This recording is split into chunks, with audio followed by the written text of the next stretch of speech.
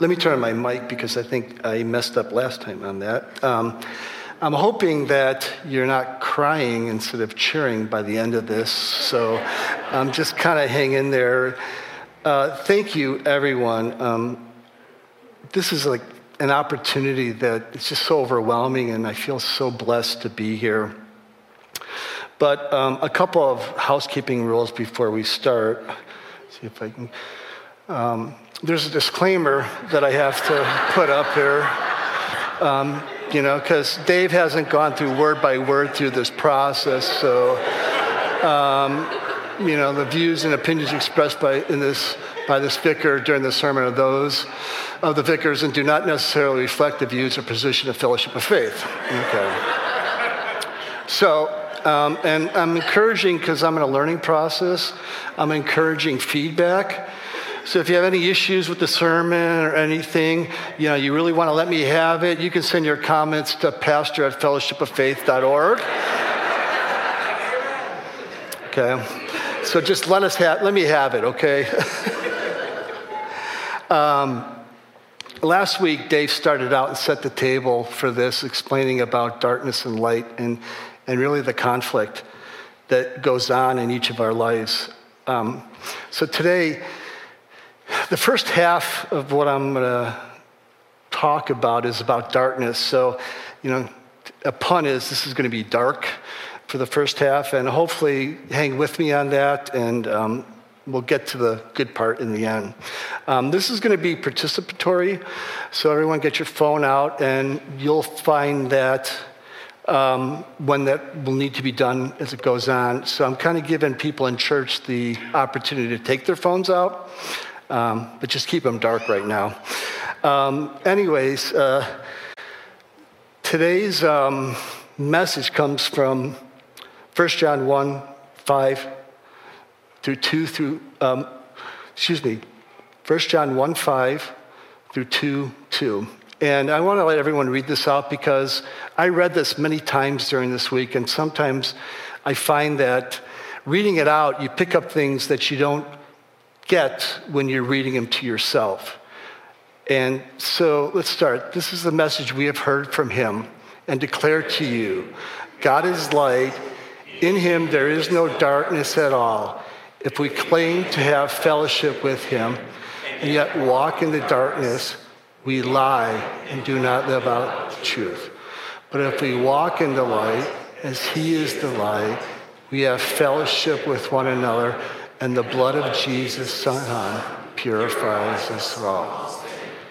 If we claim to be without sin, we deceive ourselves. If we confess our sins, he is faithful and just, and will forgive us our sins and pure us from all unrighteousness. If we claim we have sin, we make him out to be a liar, and his word is not in us. My dear children, I write this to you so that you will not sin. But if anyone does sin, we have an advocate with the Father, Jesus Christ, the righteous one. He is atoning sacrifice for our sins, and not only for our sins, sins of the whole world. So when I first read this passage, it seems pretty broad. It seems to be given to a specific person or group of people and that John was writing to. I don't walk in darkness. I recognize my sin. But, when we got down to that last part where it talks about, but if anyone does sin, and I realized that this was personal now. This was not some general, overall, message that was 35,000 feet. It was personal. And so as I started preparing for this, as many of you might know, I am a scientist, and those who don't now know I am a scientist. And one of the things in meetings when I'm asked to come in and troubleshoot something or give my opinion on something, the first thing I do is, I ask, show me the data. And I look at the data and try to see what the data is telling me. So in that vein, I'm going to give you some data about darkness in the Bible. So just some of you might light up with this, and some of you might, okay, so just hang with me. So darkness is the 18th word that appears in the Bible in Genesis, okay? 18th, okay? So it is pretty much a point that I think God wants us focused on, darkness. It comes up really early. And it appears in the Bible 148 times. NIV version. I know some other versions have more or less counts. It's 107 times it appears in the Old Testament and 41 times in the New Testament. So I think now it's time for our first poll. And let's see, get that up. It's going to be, the question is, what book uses the Bible word darkness the most? And so, where do you log it? Or you send everyone? Okay. Oh, okay. All right, sorry. So if you pull out your phones and, vote for Isaiah, Psalm, Job, or Revelation is where you think darkness appears most in the Bible.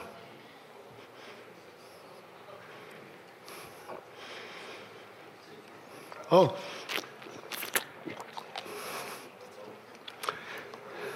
Okay. So is that the final tally, 100%? Psalms 50? Okay.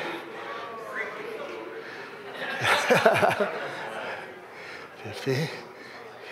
This is exciting. This is like watching like a race.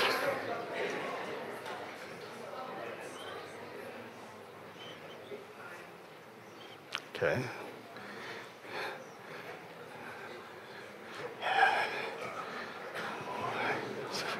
Hey, I'm hoping you're not taking out your Bible and searching for the word darkness, okay, because that's cheating, okay.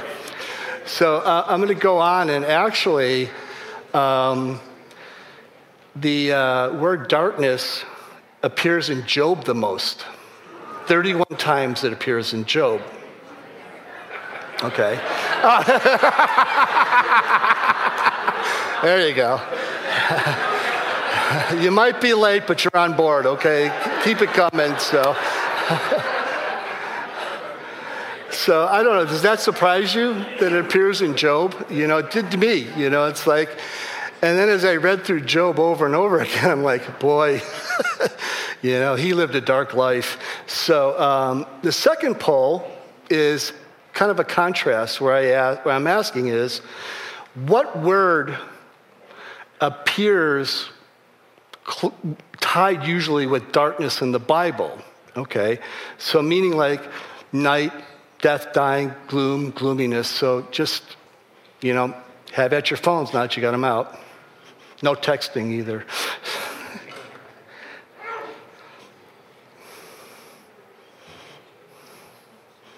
All right, that looks pretty good. Yeah, you got it right. Light and lightness is where darkness is. It covers that, and you got half of it right. If you got both of those right, I would have ended the message right now and said, you guys got this, and gone home. But I think we need to go on, at least I do. Scientifically, darkness is defined by the absence of light. So it isn't itself existing. It has to exist with light. And so when you look at it, and even in the first verses of Genesis, it said, in the beginning, God created the heavens and earth. Now the earth was formless and empty. Darkness covered the surface of the watery depths, and the Spirit of God was hovering over the surface of the waters. Then God said, let there be light, and there was light. God saw that light was good and separated the light from darkness. Okay, and so the order of this is really important, at least in my mind. There was darkness. Darkness because there was no light. Darkness existed. Then light came, and I view it as light chased away the darkness. That darkness hid from the light, much like it does today.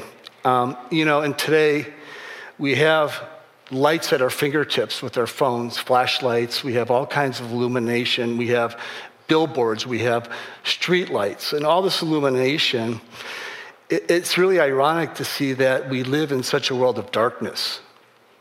And that we just are illuminating, I think, the wrong things. So light pollution makes it impossible for us today to fully experience the complete absence of light, darkness. I actually had an opportunity to kind of do that and feel utter darkness. A few years back, Jenny, the kids, and I took a trip to South Dakota. Yeah, that's how we roll in our family. Looking for something to fill the afternoon, we decided to visit the Wind Cave, which is south of Mount Rushmore. Anyway, the cave is 50 feet below the surface, and it runs over 150 miles long. The only evidence of that cave as we walked up, besides the big entrance that was on the back, the first kids that actually found it was a small hole on the surface. And we went down. We were 50 feet underground, and about 20 minutes after we were admiring all the beauty of the cave, the guide said, I'm going to turn the lights off for about a minute because I want you to experience what this cave would have been like the first kids that were exploring it. So he turned the lights off. He also told us before that not to move because the darkness really messes with your senses. And so he said to stay still, don't move, and then he counted down. And then he shut the lights off. You know, when they say that you can't see your hand, it's so dark you can't see your hand in front of your face, I put my hand to my nose, and I couldn't see it. I could feel it, but I couldn't see it. There was no light at all, total absence of light. But, you know, before he did turn the lights back on, I was able to get a selfie of us and the family. You know how hard it is to get everyone lined up and take a picture like this? You know, of course, we couldn't use the lights, but anyways. So that's utter darkness, all right?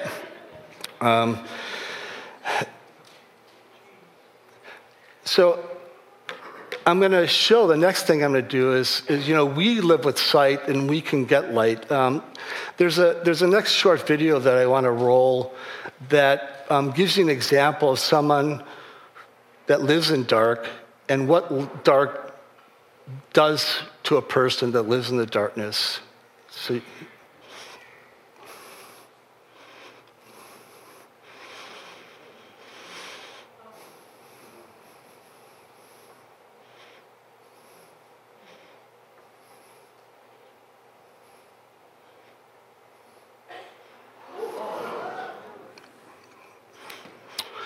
I'm going to stop it there. And, you know, one of the things that I learned from the cave experience and really from this video is that in the dark, you have no perception. You know, and darkness, the first data point that I had is darkness lies, okay? Darkness lies. There's no perspective in darkness. You know, even though Jenny and the kids were within arm's distance of me, I felt like they were 100 miles away. The opposite was true, though. Things that I thought were further away, if I moved my hand, I hit. So all of your perception is lost. And I think we can all attest to this when you wake up in the middle of the night and your toe finds that bedpost or that corner of something. You know, in my case, I'm hopping around thinking, somehow somebody rearranged the furniture between the time I shut my eyes and the time I had to go to the bathroom.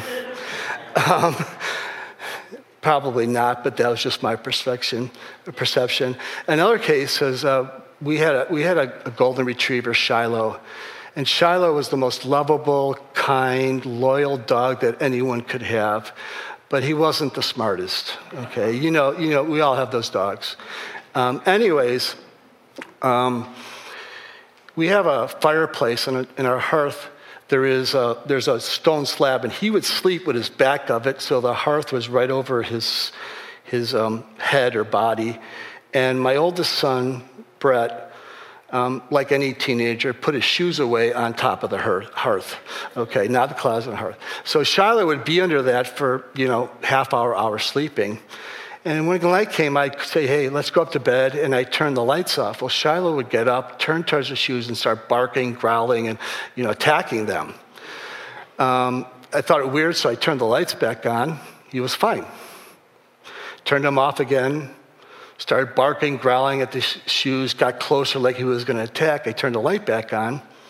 And then I realized he got closer to the shoes, and I realized that those shoes in the light were shoes, but in the dark were monsters to him. I didn't know, maybe it was the smell of the shoes that he sensed it, in the darkness, but they were monsters, okay? So, like any good pet owner, I flipped the light switch off and on a few more times just to, have a little fun. And then I left the lights on and went upstairs, okay? So, come on, you would have done the same thing. What I concluded on that is familiar things are distorted in the darkness. The darkness lies. The second data point that I've got was darkness also distracts. Before GPS, the captains of ships would navigate by stars, the North Star, other types of stars, because it gets very dark out in the ocean. And I always found this one phrase is, if you don't know where you're going, how do you know when you don't get there? And that's the thing, when you deal in darkness, okay, you don't know where you're going, and you don't know when you get there. But anyways, today we have GPS to eliminate that. But I argue that GPS by itself, in your hand, in a dark car, in a dark place, is useless, okay, because you can't go anywhere. You need to move in the car. And so you have to have it to be used as a tool to navigate. If anyone has tried to navigate without lights, with your GPS, without your lights on, in a rural, abandoned country road, you know how difficult it is. I don't know, I haven't tried it, but you may have.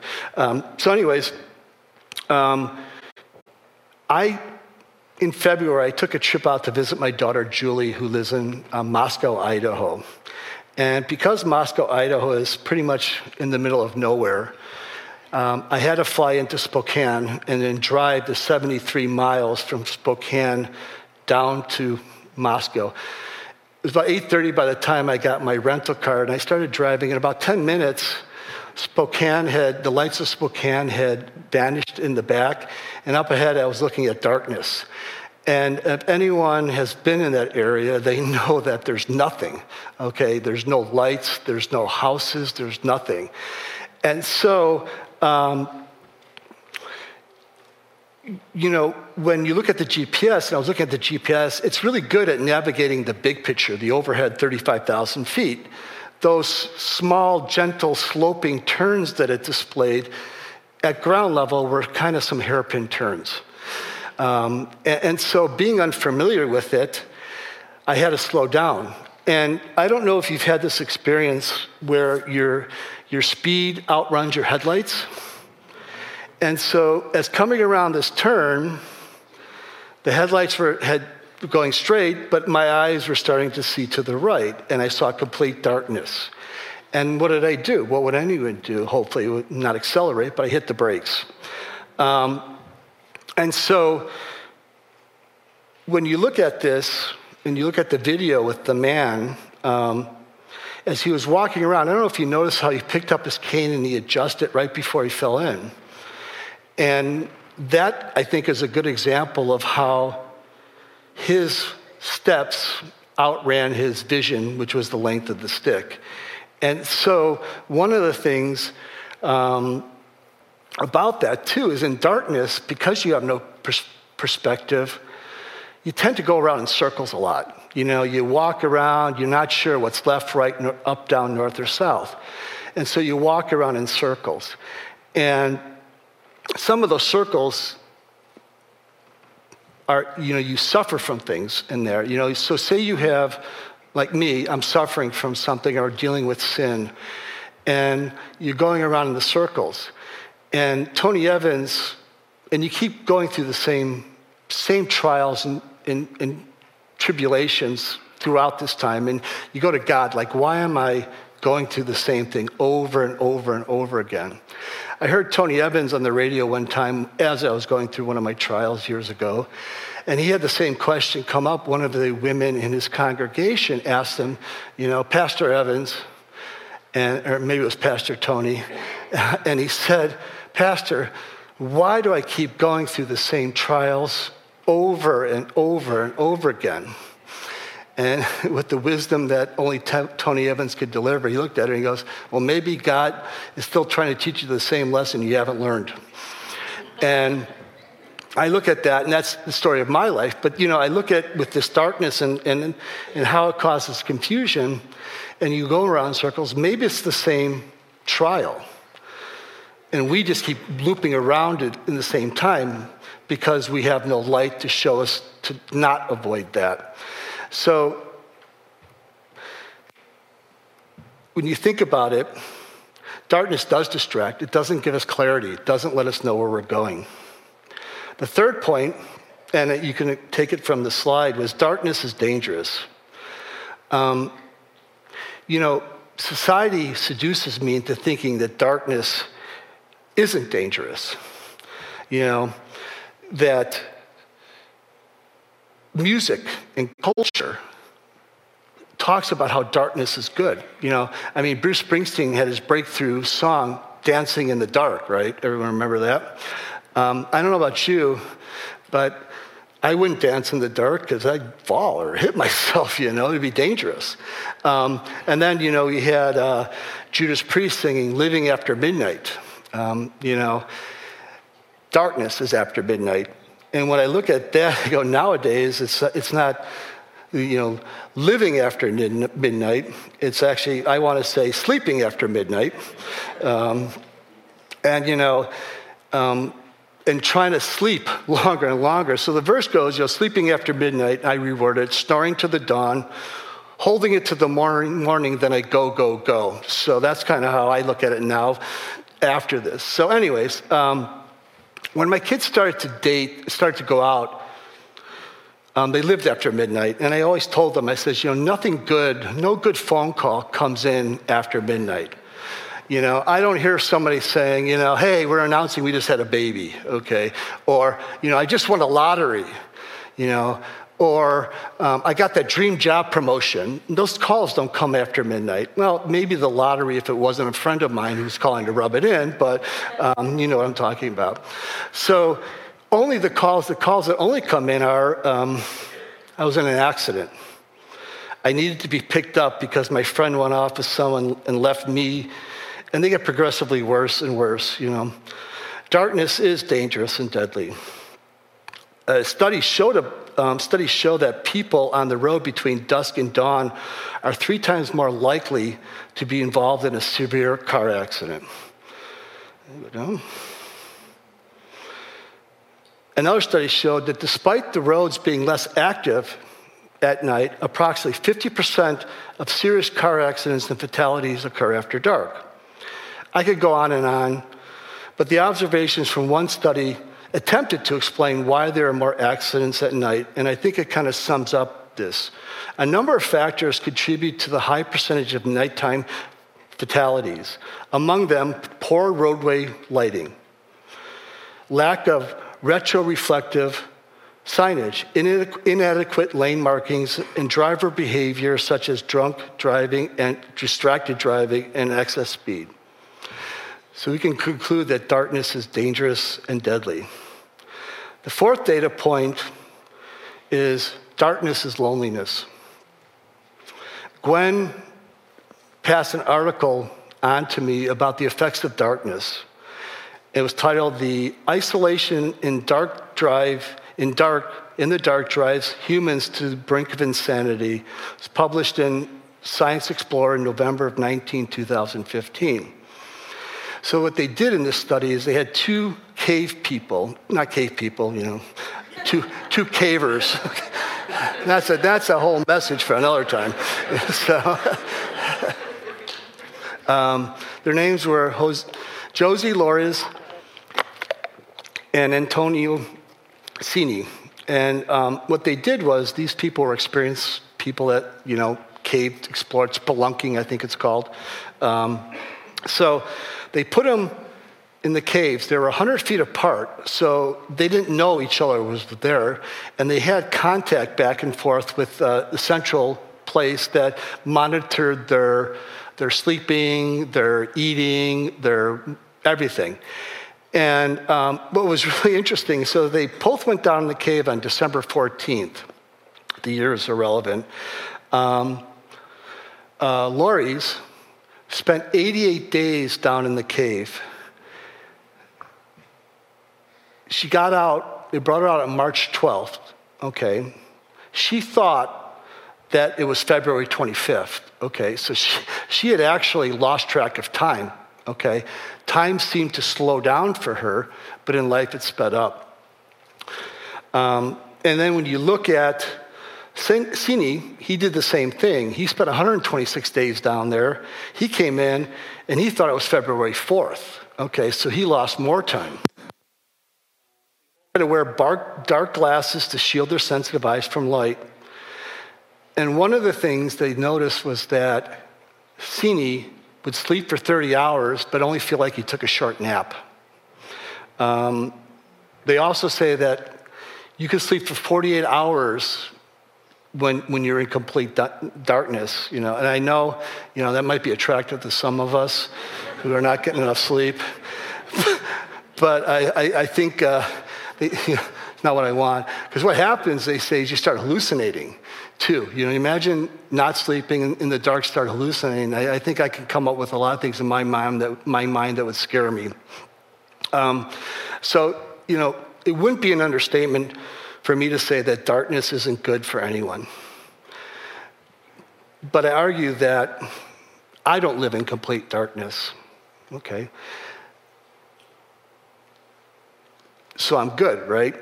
I don't live in complete darkness. But I have to ask myself, how much darkness am I willing to live with? How much darkness is too little so that the light doesn't retreat? How much sin can I live with before darkness defines me more than light? How much sin is God willing to tolerate in my life? I may not claim that I don't sin, but the darkness which lies tells me that the sin is barely noticeable. The darkness whispers, he won't see that little itsy bitsy sin on your soul. I'm going to show you a little clip. It's from Seinfeld. And I want you to watch it and look at from the view of those little tiny sins that we have in our life that we don't think of anyone, we don't sin. So you can roll it. Look at this. It's $85, marked down from $600. Wow. Excuse me, miss? Yeah? How come this sweater's only $85? Oh, here. This is why. What? I don't see anything. See this red dot? Oh, yeah. Oh, it's damaged. Well, it's not really damaged. Wow, $85, huh? Mm-hmm. There's no exchanges on this. You think she'd care about the dot? It's hard to say. I don't even think she'd notice it. Can you see it? Well, I can see it. Yeah, but you know where it is. Well, what do you want me to do, not look at it? Pretend you didn't know it was there. Can you see it? It's hard for me to pretend because I know where it is. Well, just take an overview. Can't you take an overview? You want me to take an overview? Please. I see a very cheap man holding a sweater trying to get away with something. That's my overview. George, this is one of the nicest things anyone has ever given me. Ah, good, good. Listen, take it off. You're going to wear it out already. It's for special occasions, this thing. What's that red dot on your sweater?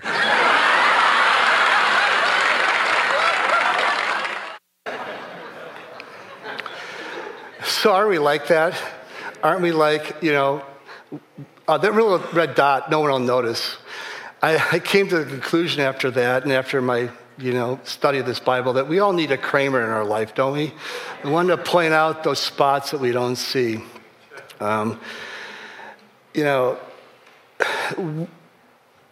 One of the facts that I gave you early on was lightness appears mostly with darkness. What I didn't add was that light appears 263 times in the Bible. That's almost twice as much as darkness appears. Isn't God great? His light doesn't just cover minimally the darkness, he doubles down on the darkness. Jesus' words in John 8:12 says, I am the light of the world. Whoever follows me will never walk in the darkness, but will have the light of life. Light is life. Light is safety. John 3:21 says, but whoever lives by the truth comes into the light so that it may be seen plainly that what they have done has been done in the sight of God. Light tells the truth, right? Psalm 119:105, your word is a lamp for my feet, a light on my path. Light gives us clarity. And then earlier in this quote, but if we walk in the light, as he is in the light, we have fellowship with one another, and the blood of Jesus, his son, purifies us from all sin. Life is fellowship, and I can argue life is freedom. I want to retake up that clip that we first saw where the blind man fell into tracks and let you know how it comes out. So, Andrew, you want to roll the clip? Okay, so you see now, in the light, the blind man didn't know that he had friends and helpers around him. Life saves life. And, going through this, I understand that up here I know this, but how do I connect it down here? I can read and read and read about light and the properties of light, but how do I make it down here? The light is still separated from darkness in parts of my life. How do I let the light push away the darkness? It's obvious. Confession. We talked about it in the verse. When I look at that, that's what the data's telling me. Even though God knows my sins, I still need to confess it to him. But this still resides up here. I need to confess, and part of the Lutheran tradition is public confession. And one of the things, my background was I had two older siblings, and I had a brother who was great at everything. Everything.